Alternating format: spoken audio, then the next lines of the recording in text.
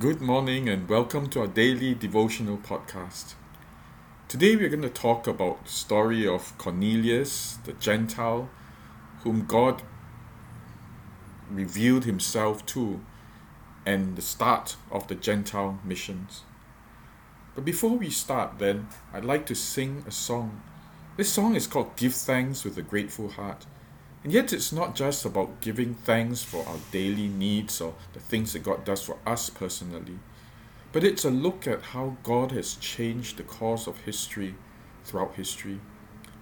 The part of the song that says, "And now let the weak say I am strong, let the poor say I am rich because of what he has done." That's a very important part of our history, that God reaches out to the least. And God has, over history, reached out to people who seem far from Him. Even today, as we look at the Gentile mission, we say, well, yeah, that's a long time ago and not very relevant to us. God reaching out to the Gentiles was a very important thing. Because if God had not done so, today none of us would be Christian. But God reached out to a group that His people, the Jews, used to think were outside of the realm of God's redemption, that it was even illegal, it was wrong to gather to talk to a Gentile. When God reached out to them, that made all the difference. But Gentiles then were considered unclean and outside of God's goodness. We want to look today too at the people we feel are unclean and outside God's goodness. Over generations, over the centuries, that has been the different groups of people throughout history, and how God has reached out to them.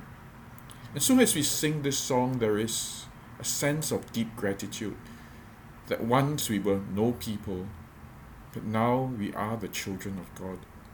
And it's because God had consistently reached out to those we thought would not be worthy or could not be reached by God. Let me sing this song now. Give thanks.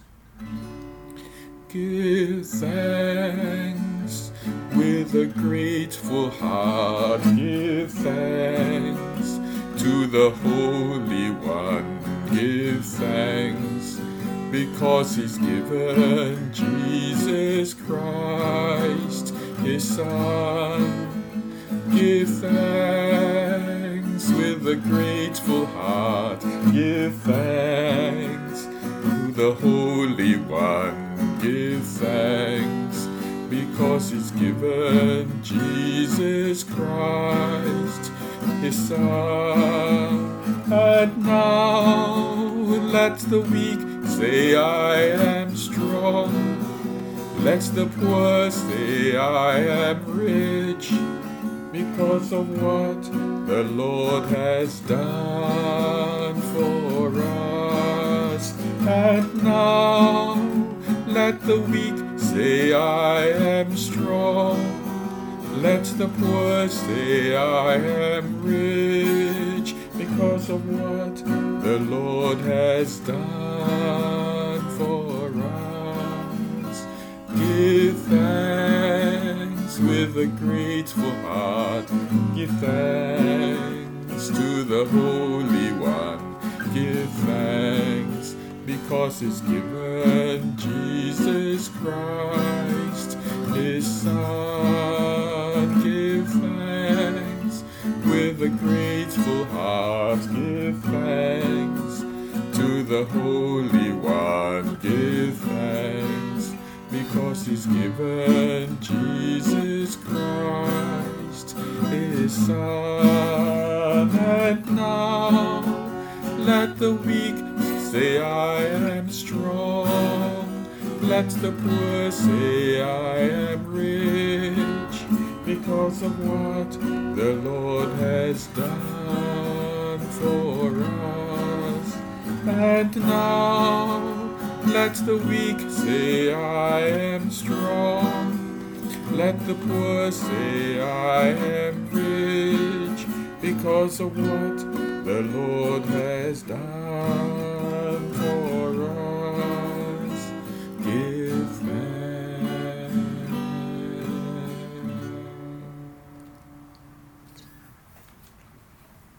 Let's now turn to the Word of God, to Acts chapter 10. Let us pray.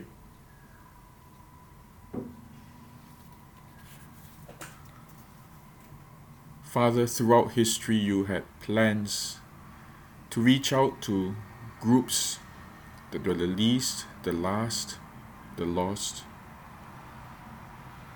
And Lord, throughout history you kept your eye on each of these. And you reach out, Lord, you reached out to us, to people first who were seeking after you from all nations. They did not know you, but in their hearts, they wanted you. And you reached out. But you also used men of yours, like Peter, who through simple acts of obedience did as you led them, not knowing where you were leading, not knowing what you were asking them to do, but simply responding to you, and we thank you for them. So God, today as we celebrate the Gentile mission, the mission to those who are not Jews, we ask that you speak deeply into our hearts too, that we may continue that great legacy. Through simple acts of obedience, may we reach out to those whom no one believed could come to your kingdom. And then, Lord, we may be instruments of your grace and of your peace. Speak to us, Lord. Please speak deeply into our lives. For we ask in Jesus' name. Amen. Acts chapter 10. At Caesarea there was a man named Cornelius, a centurion of what was known as the Italian cohort, a devout man who feared God with all his household, gave alms generously to the people, and prayed continually to God. About the 9th hour of the day he saw clearly in a vision an angel of God coming in and say to him, "Cornelius." And he stared at him in terror and said, "What is it, Lord?" And he said to him, "Your prayers and your alms have ascended as a memorial before God. And now send men to Joppa and bring one Simon who is called Peter. He is lodging with one Simon, a tanner, whose house is by the sea."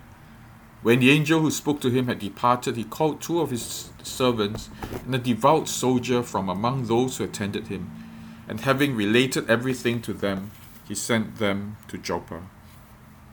The next day, as they were on their journey and approaching the city, Peter went up on the housetop about the 6th hour and to pray. And he became hungry and wanted something to eat. But while they were preparing it, he fell into a trance, and saw the heavens opened and something like a great sheet descending, being let down by its 4 corners upon the earth. In it were all kinds of animals and reptiles and birds of the air. And there came a voice to him, "Rise, Peter, kill and eat." But Peter said, "By no means, Lord, for I have never eaten anything that is common or unclean." And the voice came to him again a second time, "What God has made clean, do not call common." This happened 3 times, and the thing was taken up at once to heaven. Now while Peter was inwardly perplexed as to what the vision that he had seen might mean, behold, the men who were sent by Cornelius, having made inquiry for Simon's house, stood at the gate, and called out to ask whether Simon, who was called Peter, was lodging there. And while Peter was pondering the vision, the Spirit said to him, "Behold, 3 men are looking for you. Rise and go down and accompany them without hesitation, for I have sent them." And Peter went down to the men and said, "I am the one you are looking for. What is the reason for your coming?" And they said, "Cornelius, a centurion, an upright and God-fearing man, who is well spoken of by the whole Jewish nation, was directed by a holy angel to send for you to come to his house and to hear what you have to say." So he invited them in to be their guests. The next day he rose and went away with them, and some of the brothers from Joppa accompanied him. And on the following day they entered Caesarea. Cornelius was expecting them and had called together his relatives and close friends. When Peter entered, Cornelius met him and fell down at his feet and worshipped him. But Peter lifted him up, saying, "Stand up, I too am a man." And he talked with him. He went in and found many persons gathered, And he said to them, "You yourselves know how unlawful it is for a Jew to associate with or to visit anyone of another nation. But God has shown me that I should not call any person common or unclean. So when I was sent for, I came without objection. I asked then, 'Why you sent for me?' And Cornelius said, 4 days ago about this hour I was praying in my house at the 9th hour, and behold, a man stood before me in bright clothing and said, 'Cornelius, your prayer has been heard and your alms have been remembered before God. Send therefore to Joppa and ask for Simon, who is called Peter. He is lodging in the house of Simon, a tanner by the sea. So I sent for you at once, and you have been kind enough to come. Now therefore we are all here in the presence of God to hear all that you have been commanded by the Lord.' So Peter opened his mouth and said, 'Truly I understand that God shows no partiality, but in every nation anyone who fears him and does what is right is acceptable to him. As for the word that he sent to Israel, preaching good news of peace through Jesus Christ, he is Lord of all. You yourselves know what happened throughout all Judea, beginning from Galilee after the baptism that John proclaimed, how God anointed Jesus of Nazareth with the Holy Spirit and with power. He went about doing good and healing all who were oppressed by the devil, for God was with him. And we are witnesses of all that he did, both in the country of the Jews and in Jerusalem. They put him to death by hanging him on a tree. But God raised him on the 3rd day and made him to appear, not to all the people, but to us who had been chosen by God as witnesses, who ate and drank with him after he rose from the dead. And he commanded us to preach to the people and to testify that he is the one appointed by God to be judge of the living and the dead. To him all the prophets bear witness, that everyone who believes in him never receives forgiveness of sins through his name.' While Peter was still saying these things, the Holy Spirit fell on all who heard the word. And the believers from among the circumcised who had come with Peter were amazed, because the gift of the Holy Spirit was poured out even on the Gentiles. For they were hearing them speaking in tongues and extolling God. Then Peter declared, 'Can anyone withhold water for baptizing these people who have received the Holy Spirit just as we have?' And he commanded them to be baptized in the name of Jesus Christ. Then they asked him to remain for some days." This is the word of the Lord. Thanks be to God. We want to look at 2 personalities today and reflect on some truths that they bring. The first is about Cornelius, and the truth that we want to reflect on is, who are the people that God looks for? Cornelius was a devout man who feared God with all his household. That's found in verse 2, and gave alms generously to people and prayed continually to God. Who was Cornelius praying to? Which God was Cornelius praying to? Now from this passage, it is quite clear that Cornelius was not a proselyte. He was not a convert to the Jewish religion. He probably remained a Gentile. Because if he had been a convert, he would have been one of the proselytes. And earlier on, as it was related when the apostles were looking for stewards, deacons who would serve the widows, he chose one Nicholas who was a proselyte, a convert from Gentiles to Judaism. That would have been included, he would have been included in the Jewish community. But this is not so for Cornelius. So he was not a proselyte. He was praying to a God who was not Jehovah, not the God of Israel. And yet, he feared God, the unknown God, with all his household. He gave alms generously. He prayed continually to this God who was not the Jewish God. Later on then, it says that the people, the servants of Cornelius, came, and in verse 22 they said to Peter, "Cornelius, a centurion, an upright and God-fearing man, who is well spoken of by the whole Jewish nation, was directed by an angel." Once again, that Cornelius was well spoken of by the whole Jewish nation, but he was not a convert to Judaism. He was a centurion, a guard, a commander of a large division of the Roman army. Probably when they said that he was much well spoken of by the whole Jewish nation, it meant that he was a fair commander. He did not exploit the people. He lived a just life. And so this is what Cornelius was. He prayed to a God who was not the Jewish God, who was not Yahweh. He feared this God. He gave alms generously, and he was a fair leader. But here was what Peter then said in verse 34 as he addressed Cornelius. Truly, I understand that God shows no partiality, but in every nation, anyone who fears him and does what is right is acceptable to God. What this means is that God is not looking at creeds. And we need as Christians then to get out of this system where we think of sectarianism as Christians as one group and non-Christians as another. Just because we use the name of Christ does not mean that we are followers of Christ. And just because another person does not call himself a Christian, does not name the name of Christ, doesn't mean that God does not look at them at all. This passage makes it clear that from every nation, anyone who seeks God. So what he's saying is that anyone who is sincerely seeking God is acceptable to God. By inference too, that anyone who calls himself a Christian but does not seek after God. Remember what Jesus says, on that day many will come and say to me, Lord, Lord, have I not cast demons in your name? Have I not done these things in your name? And I would say to them, Begone, I do not know you, you workers of iniquity. And so it is not a name, it is not sectarianism. Christians are privileged, Christians go to heaven. Non-Christians are not privileged, non-Christians go to hell. We have often held this belief, and it is a disaster to the church.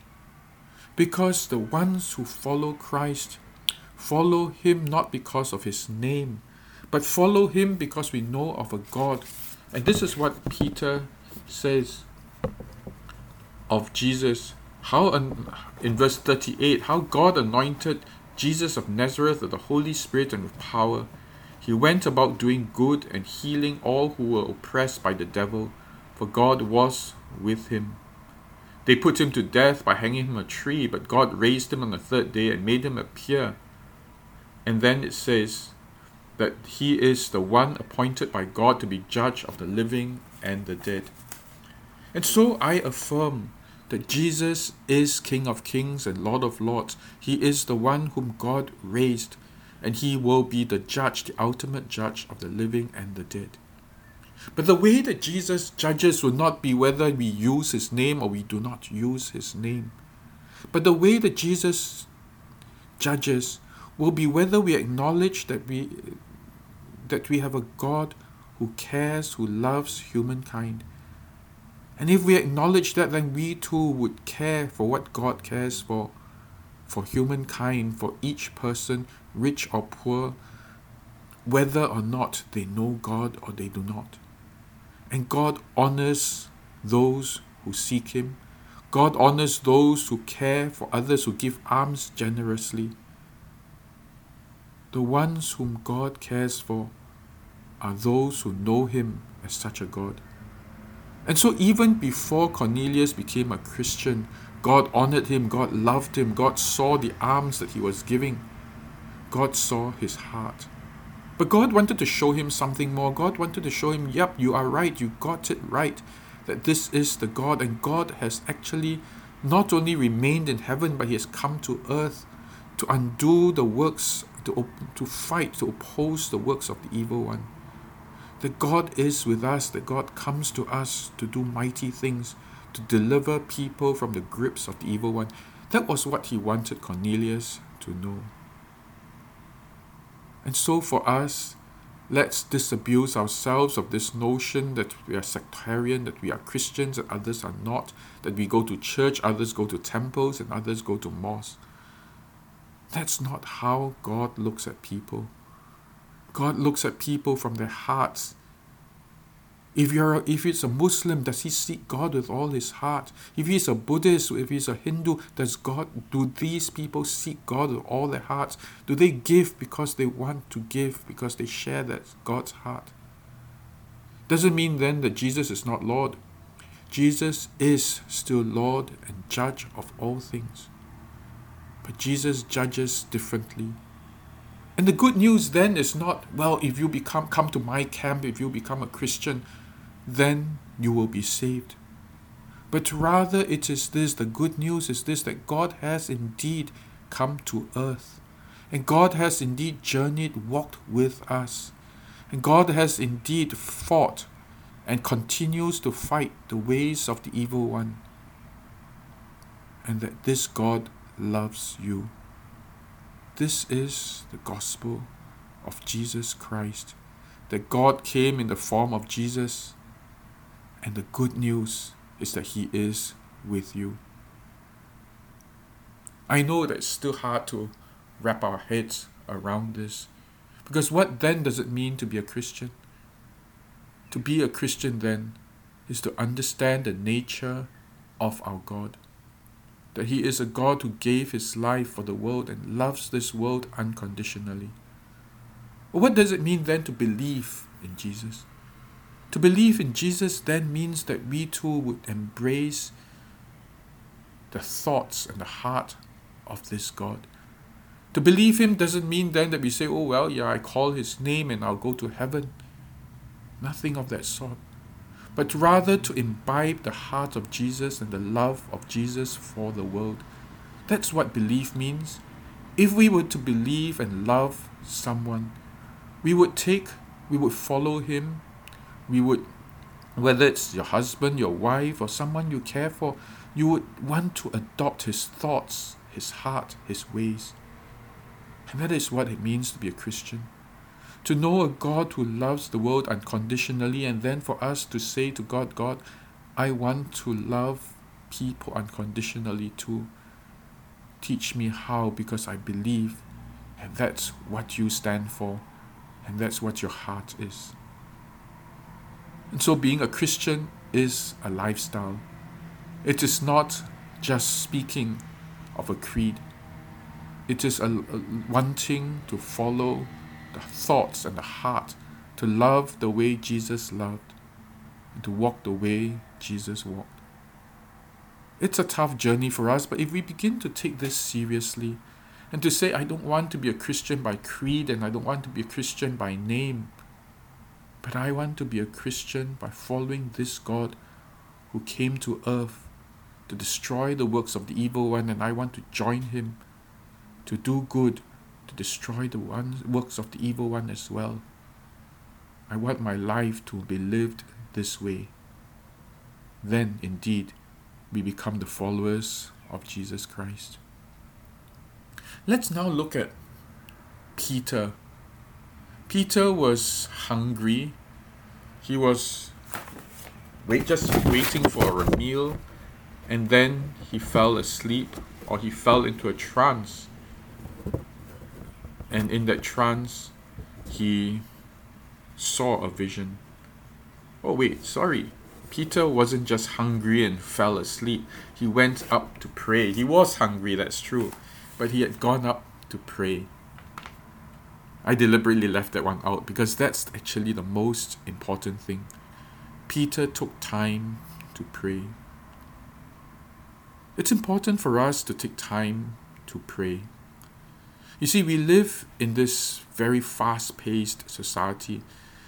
And I know we've talked about this for decades. Ever since I was born, I was taught in Sunday school. We live in a too fast society. We live for fast food, fast everything. And it's true, we still continue to do that. We continue to live on quickie things. We have a quick breakfast. We carry out our breakfast with coffee and maybe a snack or a muffin or a burger, and we are off to work. And everything we do is almost instant and quick. We do our quiet time on the run. Maybe some of you, and I say this, partly in jest, But you listen to this podcast and on the run as well, on the go, and we always live life on the go. But that's where we miss something so important. Because it is important to take time to listen to God and to speak with God. Peter was praying. Sure, he fell asleep while he was hungry, but that's not the point. Peter deliberately took time to pray. And that is so important because it is then that God speaks to us. Otherwise, we live our lives in a hurry, in the flesh. And by the time we reach the time to go at 80, we have continued to live our lives in the flesh. Rushing. And we miss out on what God calls us to do. Now you may say, now that's really impossible because I have such a busy schedule. And this is what I'll say. Yes, I know that you have a busy schedule. I look at many of my friends' schedules, I look at my own schedule, and we can barely afford time to stop and pray. And I'm not saying then that it's going to be easy. I'm not going to poke places here and poke places there. All I'm going to say is this. If you know how desperately important it is to listen to God, that however you do it, carve out time to pray. It may be that you have to sleep 1 hour less and you say, wow, that's impossible. Well, if you know how important it is to spend time in prayer, then carve out time. Maybe carving out 1 hour of your recreation time or sleeping a little later. Or I don't know what it will be. It may be leaving your office slightly earlier. It may be skipping lunch or cutting short your lunch hour, whatever it is. It is for you to carve time to spend with God. And let me show you how important it is. Peter was praying on the rooftop. Now, this beginning of the mission to the Gentiles was the most momentous moment in Christian history after Easter, after Christmas, and after Pentecost. This was like the fourth most important event in the history of Christianity, when the gospel was open to Gentiles. Before that was only for the Jews and for those who had converted to Judaism and 1 or 2 people on the side. God's heart was always for the Gentiles as well as for the Jews.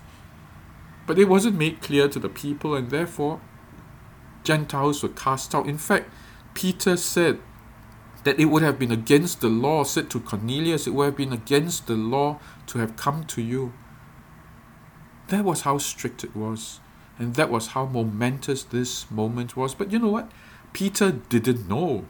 He didn't plan for this great momentous event.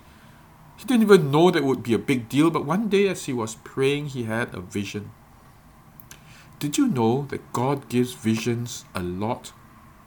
He said it at the beginning of Pentecost when Peter declared, quoted from the prophet Joel, young men will see visions, old men will dream dreams, because God pours out His Holy Spirit upon people. Wonder if you have ever had a vision or had a dream. Well, if you spend time, God doesn't do it every day, that's for sure, but He does speak to us in dreams and in visions. Notice how God spoke to Cornelius, a God-fearing man, while he was praying. God spoke with him while he was taking time to listen to God, and God appeared to him in a vision.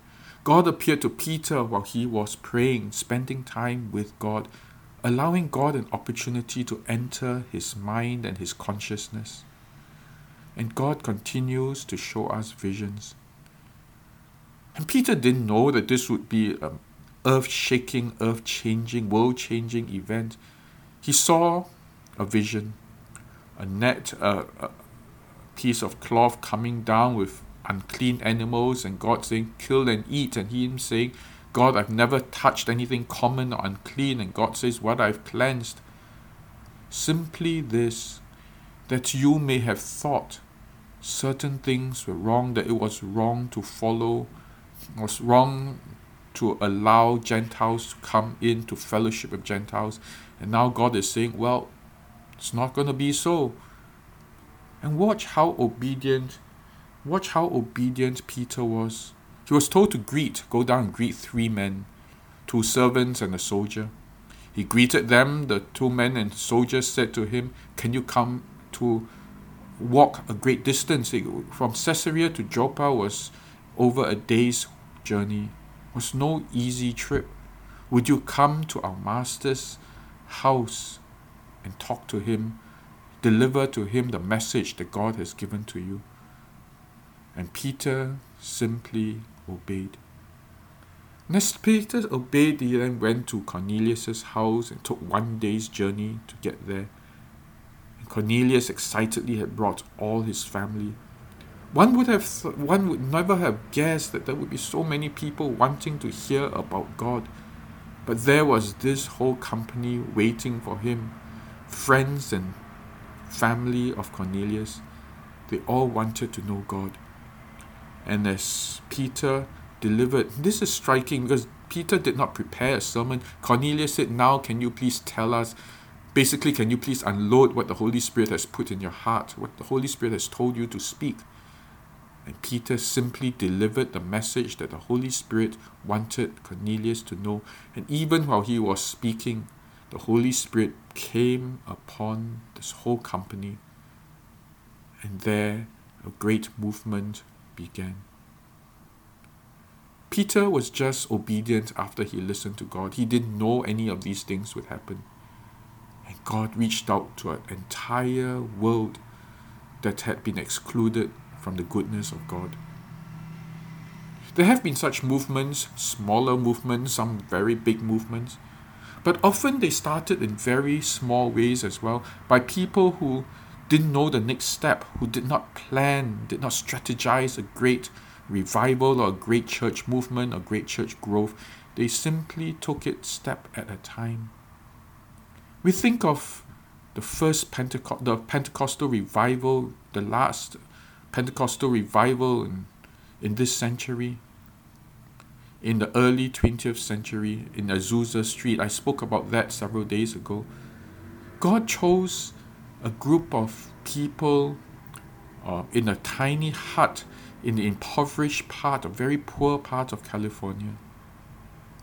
It wasn't like in the Bible Belt or somewhere religious. It was an unknown, unheard of, unwanted place.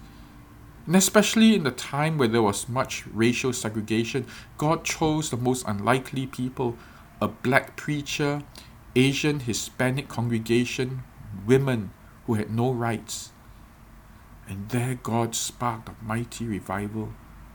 It was from a man, a preacher, son of a slave, a freed slave, who didn't know very much, had little education, and he simply listened to the work of God, to the prompting of the Holy Spirit, and he went out and did what God told him to. I was pastoring in Barker Road, and the history of Barker Road was a very astounding one.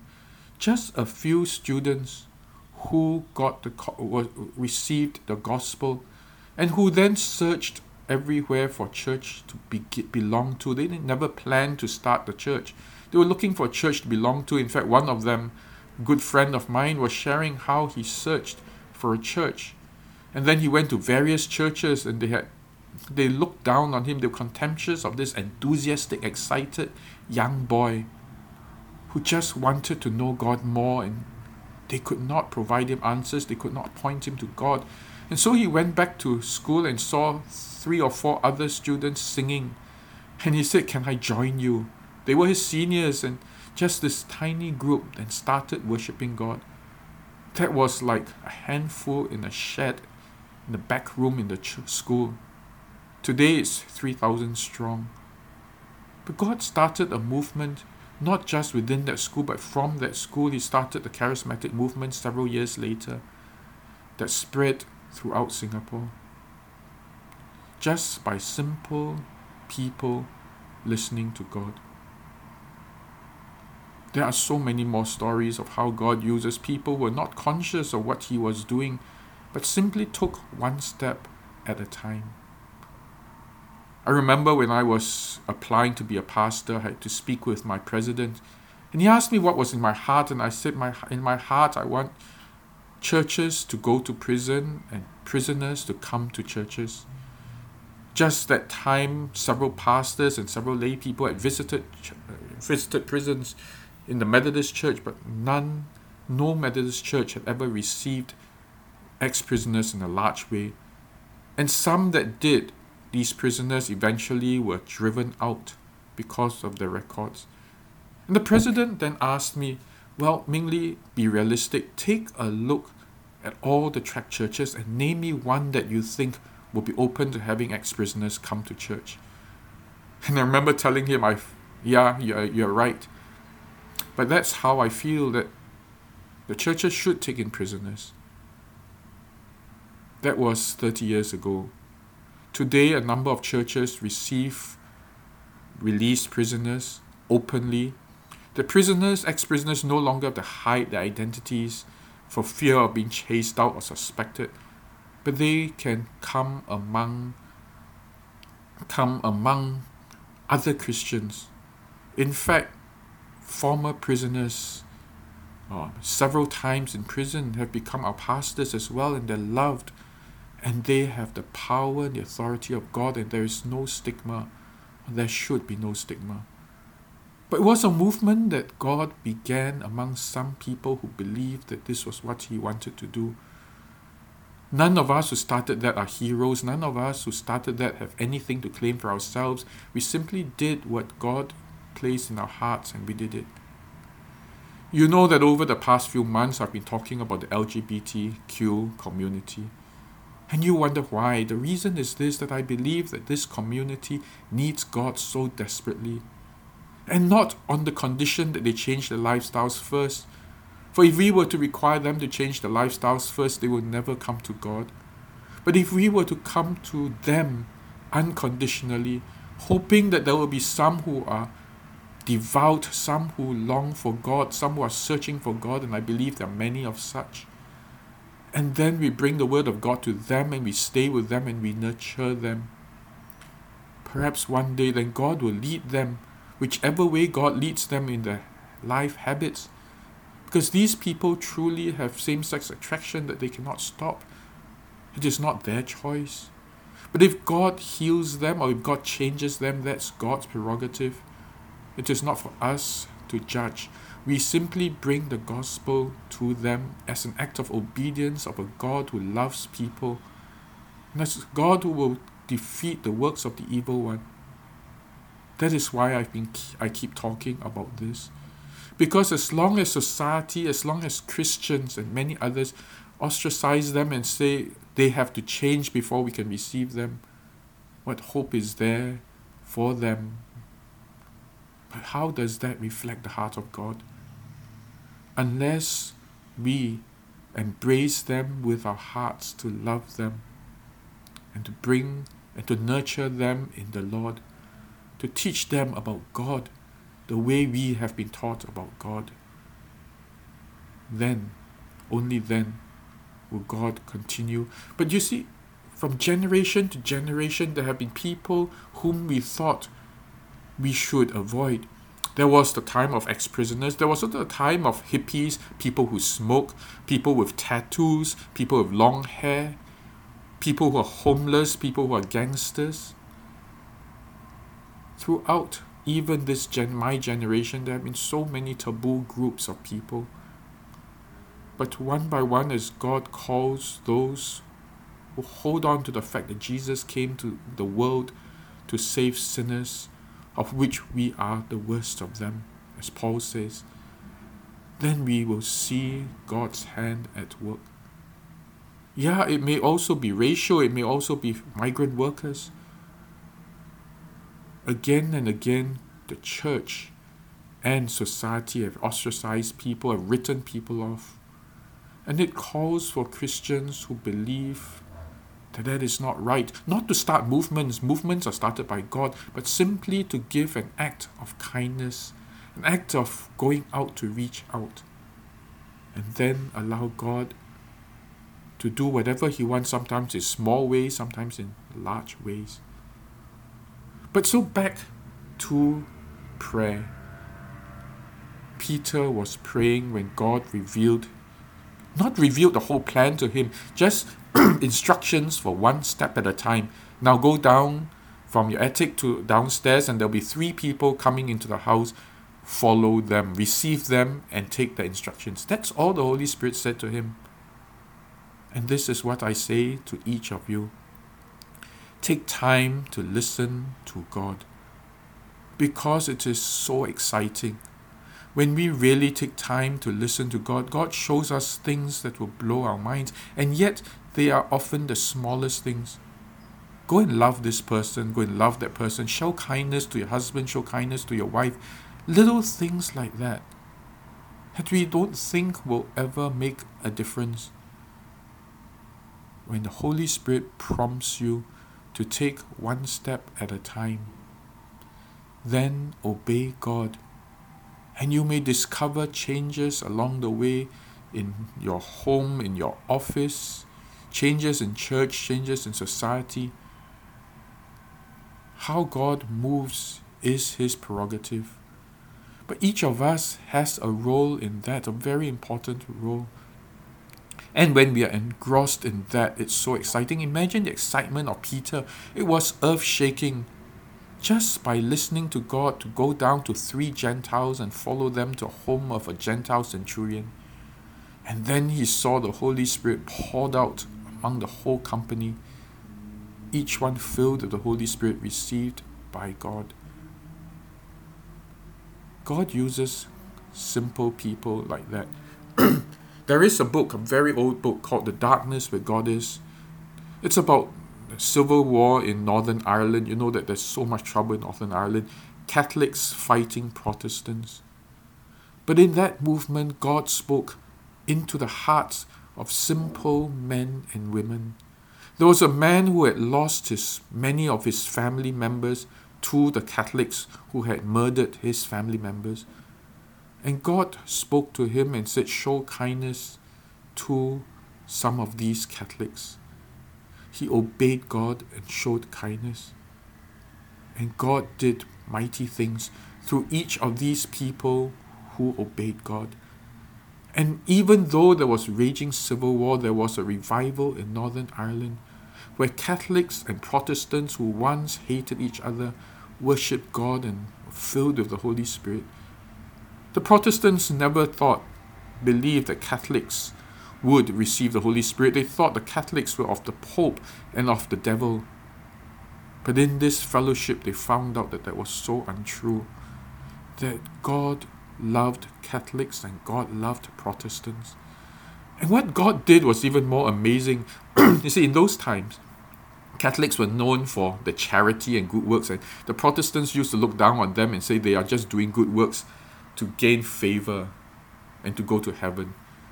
The Protestants, on the other hand, were very much into the Word of God, very strict about obedience to God, but did very little to help people. Social work wasn't anywhere theirs. And God in His humor switched things around. He got the Catholics to teach the Bible to the Protestants, and the Protestants to do alms, to give alms and to help the poor.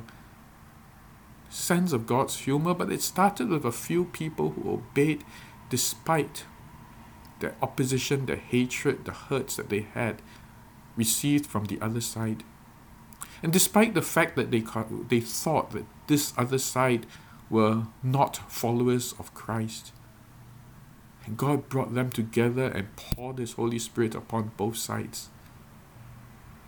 God does wonderful things. And often He breaks through our preconceived prejudices, the ideas that have been locked in our minds, that God does not reach other people outside of our groups. I wonder, some of you who are my age or older, how you were taught that Catholics were of the devil. I can't imagine that. And still some segments in the church believe that. But when we see the Holy Spirit poured down upon Catholics and Protestants, then we realize that God shows no partiality. He is a God who loves, who longs to fill people with His Holy Spirit. Let's then allow God to speak to us, give God time and a chance to speak to us, and then let God use us to change us, our preconceived ideas, and then also to bring His word and His goodness to others. Let us pray. Father, you are God who surprises us again and again and again. And God, we are very much stuck to our preconceived ideas of what is right and what is wrong. And sometimes we point to your word and say these people are doing things that are so wrong. We used to do that with Catholics, that they worship Mary and they did this and they did that. And then we saw your Spirit pour down upon them. We used to think the same of prisoners, that they would not change, they were a danger to society, they would be a danger to our church. And then you pour out your Holy Spirit upon prisoners. And you brought them in to teach us and to be our pastors. And you blessed us with them. Throughout the ages, Lord, we have been afraid to reach out, afraid and suspicious of other groups. Open our hearts, open our minds to receive them.